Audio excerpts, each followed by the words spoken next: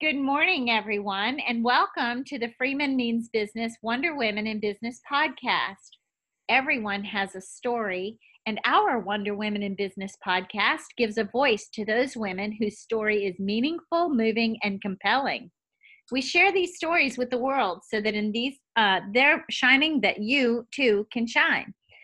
So join us today to join me in welcoming Michelle Tillis Letterman. Michelle, thanks for being on the show. It's an honor to have you. I know you're pretty well known out there with all those books you've published and all those speaking engagements that you do. So tell us a little bit about yourself. Well, I'm so happy to be here, Susan. I'm a recovering CPA is probably the thing that is hitting my head most right now during tax season. I spent 10 years in the finance world, doing everything from auditing to mergers and acquisitions to hedge fund investing. I was the only woman on a global venture capital team. I was the only woman on the trading floor. So I was pretty heavy into finance for quite a while, and very frustrated by the poor management and leadership and communication. And even when I was managing money for the bank and I was listening to pitches, I was thinking, this is not how you pitch me. This is not how you get me to say yes. And that's how the business was born. That's amazing. I think that a lot of people share your frustration, but so few share the courage that you have to go out and do something about it. Tell me more. Well, I was actually working on the trading floor, and my boss got promoted to be the CEO of the Tokyo branch. So I hired a coach to go out to Tokyo with me to help get all of the traders and bankers ready to report to this US-based CEO. I paid her a big pile of money and I did everything that she did and then some. And I thought, I'm good at this. This is what I should be doing. And so at the end of the week, I went to the CEO and I said, I could do that. And he said, okay, you still have to do all the hedge fund investing and still have to do the budgets and all of that stuff. But, if you want, it's yours. I said, done. And so I basically worked 2 jobs at the bank, and I was doing training for the New York and Tokyo branches while still doing my full-time finance job. That's awesome. So you're a whole brainer, not a left or right brainer, but a whole brainer. That's awesome. In preference, I am definitely a right brainer. In skill, I definitely have some left brain skill. But one of the things I often teach, and because I love teaching communication styles and flexing our styles, I teach managers to understand that skill does not equal preference. And sometimes you have somebody on your team who's really good at something. I mean, I'm photographic for numbers. People said I was highly analytical, which I didn't even know what that meant, but I was really good at it, but I didn't enjoy it. I wasn't engaged by it. I wasn't motivated and driven for it. And so when you have people on your team who are really good at something, understand if they actually enjoy it, because that's sometimes how you lose your best people. Yeah, that's such a great point. Oh my gosh. So I don't think I've ever heard anyone talk about that. Just because you're good at something doesn't mean you're passionate about doing it. That's really great. I'm going to steal that if you don't mind and share that, that thought. I want people, when I train and when I work with folks and do sessions and when I travel and speak, I've never brought that to bear. We automatically gravitate to that which we're good at doing because we're so often focused on making the money, but you want to be passionate about what you do. So yeah, that's a really good point. Tell me what Well, is, go ahead. That's how I ended up where I was, as you said, we were driven by the financial security or the type of job and the skills I had. And I'm like, okay, so accounting, CPA, this is a good match.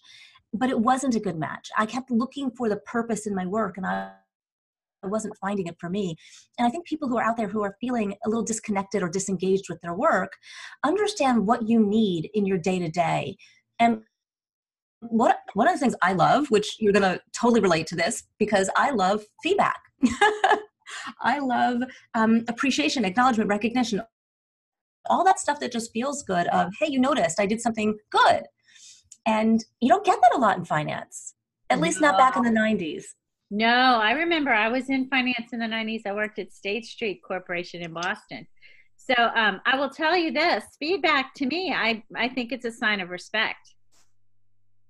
Yeah, it's such a value. I equate feedback with information. That's kind of how I define it. And when I teach how to give effective feedback and how to give action-oriented feedback, I talk about the fact that it is simply information and it is a gift. And we have to think about when we receive feedback, how we take it in. How do we acknowledge it and appreciate it and ask for more and absorb it so that we're not in that defensive state of mind. So feedback for me is essential. And so, as a speaker and a trainer, when you're in front of the audience, they're going to tell you what they think, good, bad, or indifferent. And good, bad, or indifferent, I appreciate that and I enjoy that. And I just wasn't getting that. And so sometimes it's not just the function, but it's the culture and the environment that you're working in. Yes, here. I agree with that wholeheartedly. So for me, I try to tell my 17-year-old son this all the time, but I try to remember win or learn, never lose. That's it. Win or learn, never lose. So even negative feedback can be used to your advantage if you learn from it and change your way and move forward. So I agree with you. This is great. So let me know what has been. You say you've been in financial services and now you're doing training, coaching. She's published many books, folks. She's fantastic. I love her books. Tell me a bit about your proudest professional accomplishment. Probably my books. The first book was out in 2011. It's called The 11 Laws of Likeability. And it was it took longer to birth the book than it did both my kids combined. Well, I have to tell you, I own that book, and I love that book because you gave permission to people to network naturally without being, scripted or prepared or, afraid. You were like, exactly. Yeah, I love that book. So, folks, that was actually one of the working titles was The Natural Networker. Really. So, tell us about. Yeah, I did a course. Well, tell us about it. Tell us about your books and your course. Well, the course that I had done was called The Natural Networker, and somebody came up to me. It was at the MoMA in New York City, and somebody came up to me afterwards and said, "You need to turn this into a book." And I was like, "Yeah." They're like, "No, you need to turn this into a book." And I was like, "Yeah, well, yeah, it'll be easy. It'll be a course. It'll just write itself." God, was I naive? But it is where it started, and the book came out in 2011 and is now in 10 languages. Wow. And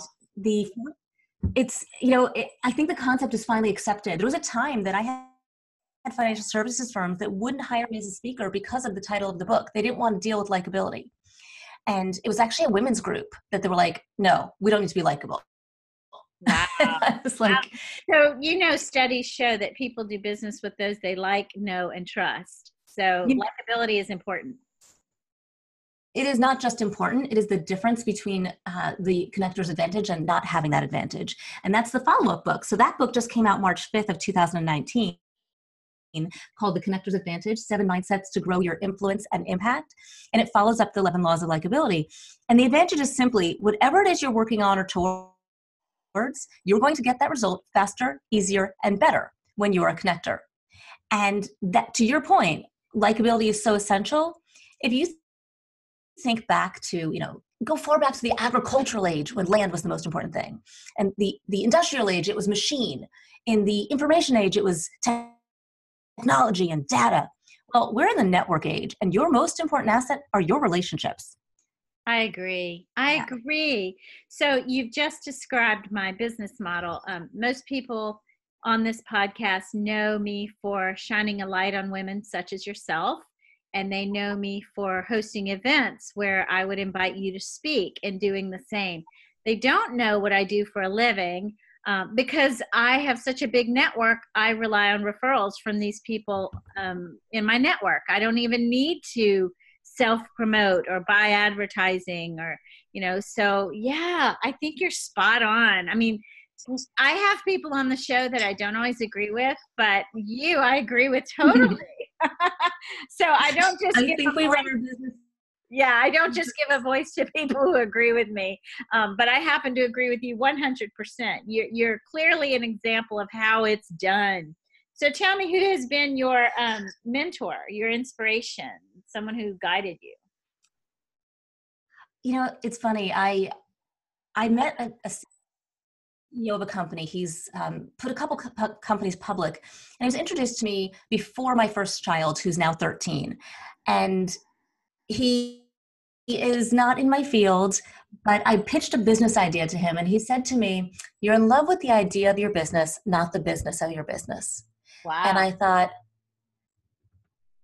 he just saved me a whole lot of pain, you know? Yeah, that's And, powerful. and so over the years, yeah. He also told me that life is more fun without kids. It's more meaningful after kids, but it's more fun before kids. And this is when I was about 5, 6 months pregnant with my first. So I was like, really? That's what you're going to say to me right now? Um, but this is somebody who is so successful. He's an, I don't want to put his name out there for his privacy, but he's a pretty well known person. And I was introduced by a mutual friend, and then I followed up thanking him. He invited me to his office, and we started chatting, and one thing led to another, and we would get together once or twice a year, just catch up. And I don't know, 7, 8 years into the relationship, I said to him, like, you're my mentor, right? He just laughed. That's awesome that you kept in touch. And yeah, I'm sure he's honored, and I'm sure he's thrilled to see you succeed as you have, and you have in a big way. Well, tell me, just to keep in theme with my business and my, the whole Wonder Women in Business podcast, that whole thing. What do you think that we can do to lift other women in business? I love that question. And I think that question alone is what we do, is the philosophy, the thinking.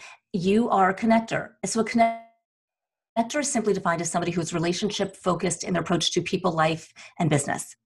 And when you think with those mindsets, so one of the mindsets that you're talking about right now is the spirit of generosity. So there's 7 mindsets I talk about in the book, and that question just exemplifies so many of them. I get so excited. Awesome. So connectors are open. Connectors are open and accepting. They have a clear vision. They believe in abundance. They trust. They're social and curious. They're conscientious, and they have a generous spirit. And so when you ask the question of how can I help others, you are showing that you believe in abundance. You are giving a willingness to trust and be trusted. You are conscientious because when you say you're going to do something, you follow up and you follow through. And your desire to give is that generous spirit. And in turn, when women are asked that question, having a clear vision and being able to answer the question of here's what I'm working on, here's what I need right now, is part of reaping that reward. It's that connector's advantage: faster, easier, better. So I love the question in itself. And I think the best thing that we can do is keep asking the question, but also to have an answer for the question when we are asked. Wow, this is great. So I'm going to actually put links to all of your books on the podcast. I put it into a blog when we're done. I'm going to buy this book. I haven't purchased your next book, the one that came out in March last year. I need to do. No, this a few weeks. Actually, this year. Ago. Yeah, that's yeah. It just came out. It's not even out a month yet. We're still in airports right now. Hot off the presses. So I didn't know that. I love what you just said. It resonates with me deeply in a personally moving, like really a real way. I mean, that's you articulated everything I'm all about right there, and that's why I do what I do. I'm going to sell a ton of your books. Well, thank you. I can hear that in you. Yeah. And that's what I want. I want listeners to recognize that it is nature. It's not nature. It is nurture over nature. Anybody can infuse these mindsets into their interactions and reap the same reward. It is just a shift in kind of how we think. And it's constant to reinforce. Abundance is probably my hardest. Clear vision is something we need to repeat. Trust is challenging. I mean, these are not easy mindsets, but it's reminding ourselves to give ourselves a little freedom when we mess up a little bit and then re-engage. I love it. I love it. So you make room for human error and you make room for recovery. That's beautiful. That is so meaningful. Well, speaking of human error, what has been your biggest challenge or setback, and how did you overcome it? I appreciate that you didn't use the word failure. No. Win or learn, never lose. Win or learn, never lose. And I love that. I think there's been a lot of lessons along the way. And one, and I think we have these mentor moments in our life. When I was still in finance and I was starting my business on the side, the CEO of the startup company said to me, "You got to follow the revenue. You don't always know where the revenue is going to come from." And and he said, "You need to act like your priorities are the same, because what you say and how you act are not always consistent." So it was very interesting. I find that when you're building a business, you have to test a lot of different things out. And in the same thing when you're in a career, sometimes you have to test some different things out and see what works. And I had a little decision tree, and I think people can use this as they're thinking about their next step in their career or if they're starting a business. My decision tree was very different back then as to what I would say yes to and what I would say no to. And that's actually one of the mindsets of a connector as well, that conscientiousness. Mm-hmm. Because connectors do what they say they're going to do, they have to be really careful with what they are willing to say yes to and learn how to say no. My husband actually had a sticky note on my monitor for about a year until the sticky gave up, and it just said no. Yeah, I love that. That's me. You just described me.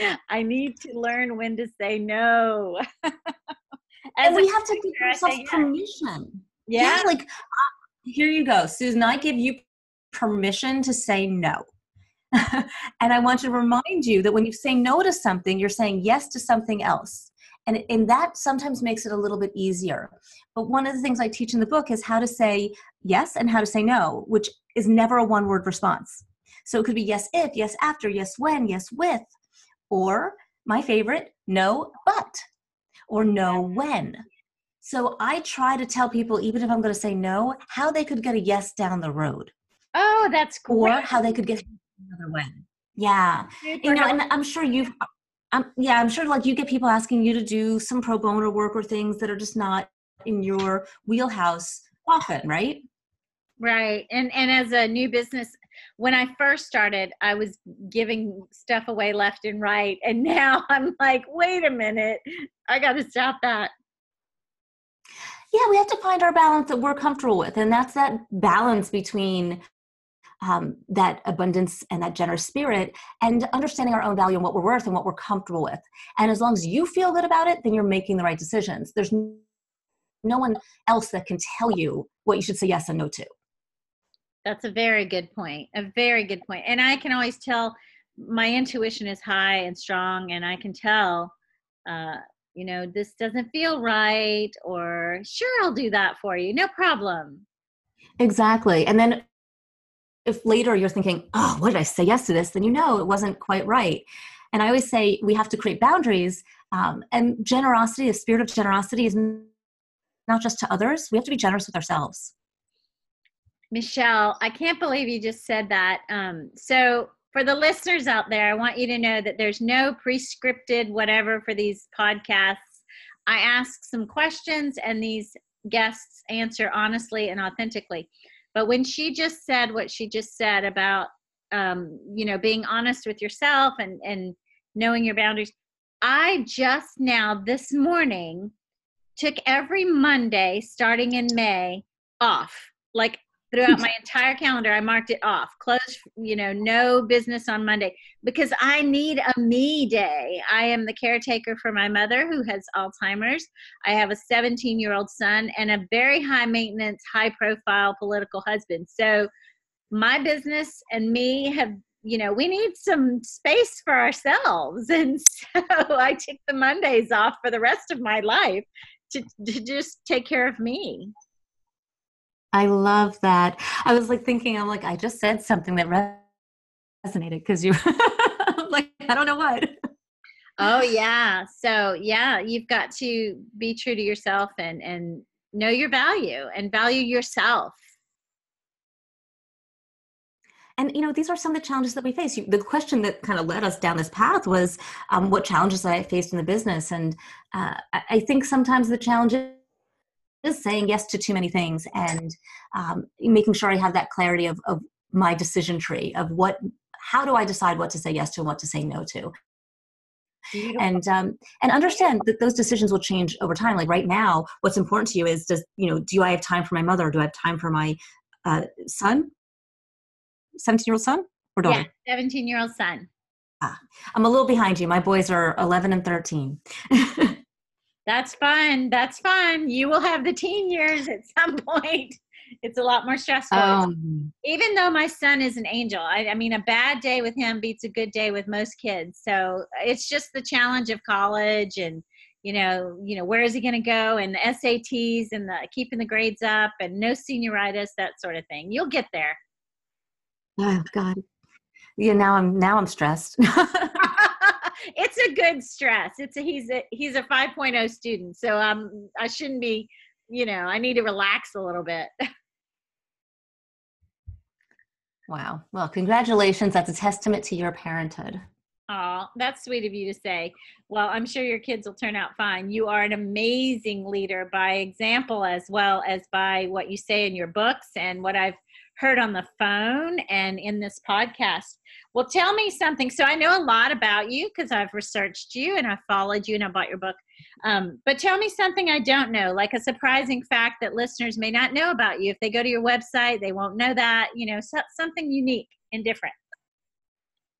Well, I am an adrenaline junkie. I'm a travel junkie. I have jumped out of planes. I have by the end of the summer, I will have been to 6 of the 7 continents, and I will have broken 70 countries. But yet I am absolutely terrified to ride a bike. Wow. Oh my God. I've never heard anything like that. First of all, my jaw dropped for all the travel you've done, because that's oh my gosh, when James is off to college, that's my plan, is to travel the world. So you're amazing. And then you drop this bomb on me that you can't ride a bike or won't ride a bike, yet you'll jump from a plane. That's crazy. I have swam with sharks. I've gone rock climbing. I love to scuba dive. Gone rock rappelling. Like, I love all of that. Zip lining, love it all. But I tried to learn a 2-wheeler, and I can do it if I don't have to turn around and I'm on a flat ground.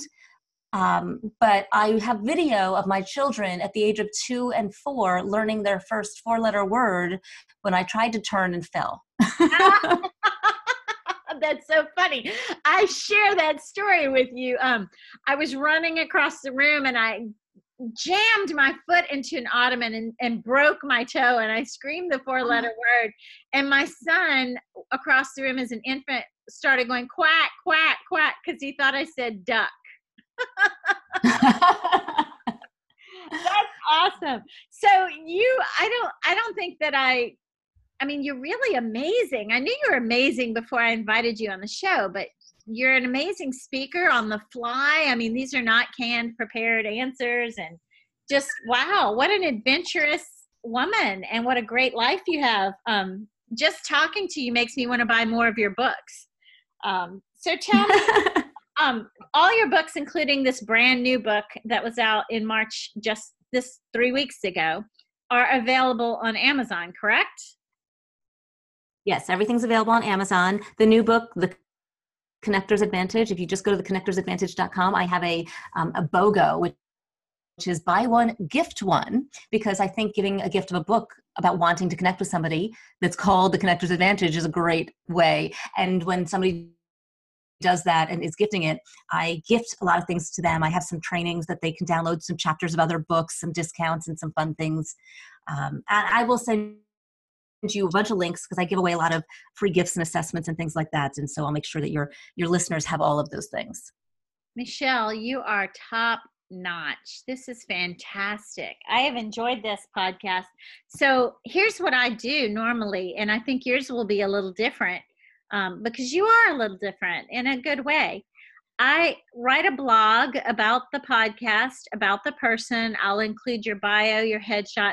But for you, I'd like to include some of the maybe pictures of adventures you've been on and a little, more personal side of you that we can see, as well as all the links to the talks that you do and the books that you have written.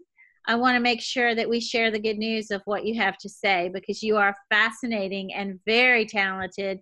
And look, I compliment people all the time, but never like that. I'm not laying this on. This is no sticky, sweet Southern girl stuff. This is for real. I'm impressed. I'm super duper Oh, impressed. you're very kind. I will, I have a bio slide that I share when I do a talk on relationship networking, because I say, okay, you had a bio of me that's all about business. And I throw all these pictures up of me holding a Siberian tiger cub and getting a hug from a sloth, because I also love animals. Wow. And, I talk about how connection really happens when you talk about the things that are passionate and meaningful to you, and not necessarily my work is passionate and meaningful to me as well. But it's the feeling of commonality, of shared values, shared interests, shared experience, that make people really truly connect. And so as we had this conversation, I felt we were starting to connect stronger because of the shared values and the shared perspective. Absolutely. And Absolutely. So after this podcast is over, I would like to continue our conversation. I think I have some opportunities that we can pay it forward or help each other or share, because I want the world to hear everything you have to say. I love that. And that's what a connector does. So Well, I am definitely a connector, and I can't wait to buy 10 of your books and give them to friends. Thank you so much for being here. You're a delightful person. You're a brilliant woman. And apparently, other than not riding a bike, you can do everything. and I even named my son James, so we must have great naming skills as well. Wow, that's incredible. You said that, I'm like, how do you know my son's name? That is awesome. I love it. I love it. So, Well, I would love to hear from all your listeners, because if they have the same passion and energy as you, I love connecting with new people, and they can always find me at my website at MichelleTillis-Lederman with a D.com. LEDERMAN, MichelleTillisLetterman.com. Perfect. I will share one last quick thing. When you say that people who know I'm a connector, probably, my circle of friends is and circle of colleagues is probably on board with this, and they are. But I will say they have a phrase about me, and it's called the speed of Susan. It's a little faster than most, but Michelle, I think you have surpassed the speed of Susan. I love that saying. That's awesome. All right. Well, thank you for being here, and thank you for listening, everyone. Thanks Take for care having me and on. have a good day.